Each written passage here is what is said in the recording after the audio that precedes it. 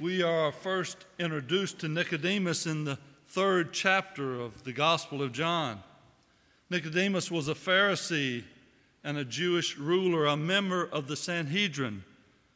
While drawn to our Lord, he had much to lose by publicly showing his discipleship. And so he comes to our Lord at night to profess his faith. "Rabbi, we know that you are a teacher who has come from God, for no one can do these signs that you are doing unless God is with him." This past Sunday, I heard a wonderful homily on the gospel. Although Thomas is known as Doubting Thomas, he gives us the greatest statement of faith in all the Gospels: "My Lord and my God." We were left with 3 takeaways from that homily.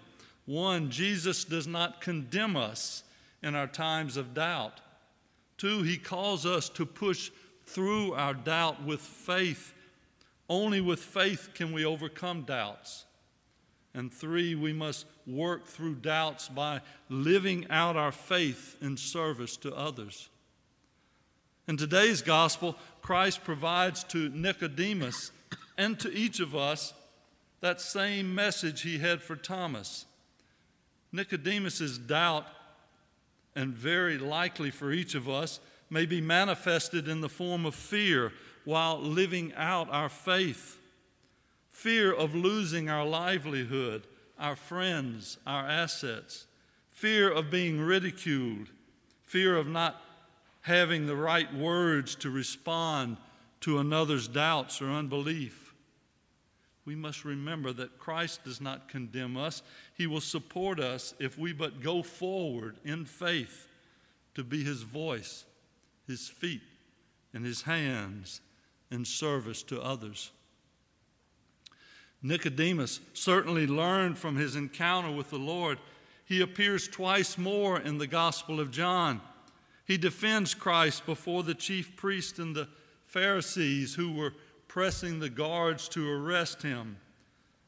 At our Lord's burial, he brings a mixture of myrrh and aloes weighing about 100 pounds.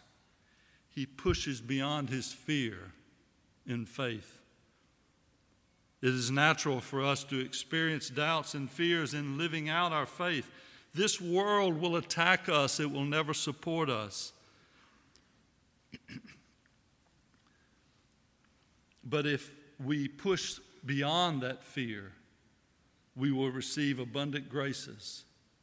Our Lord is always faithful to his promises that everyone who believes in him will have eternal life.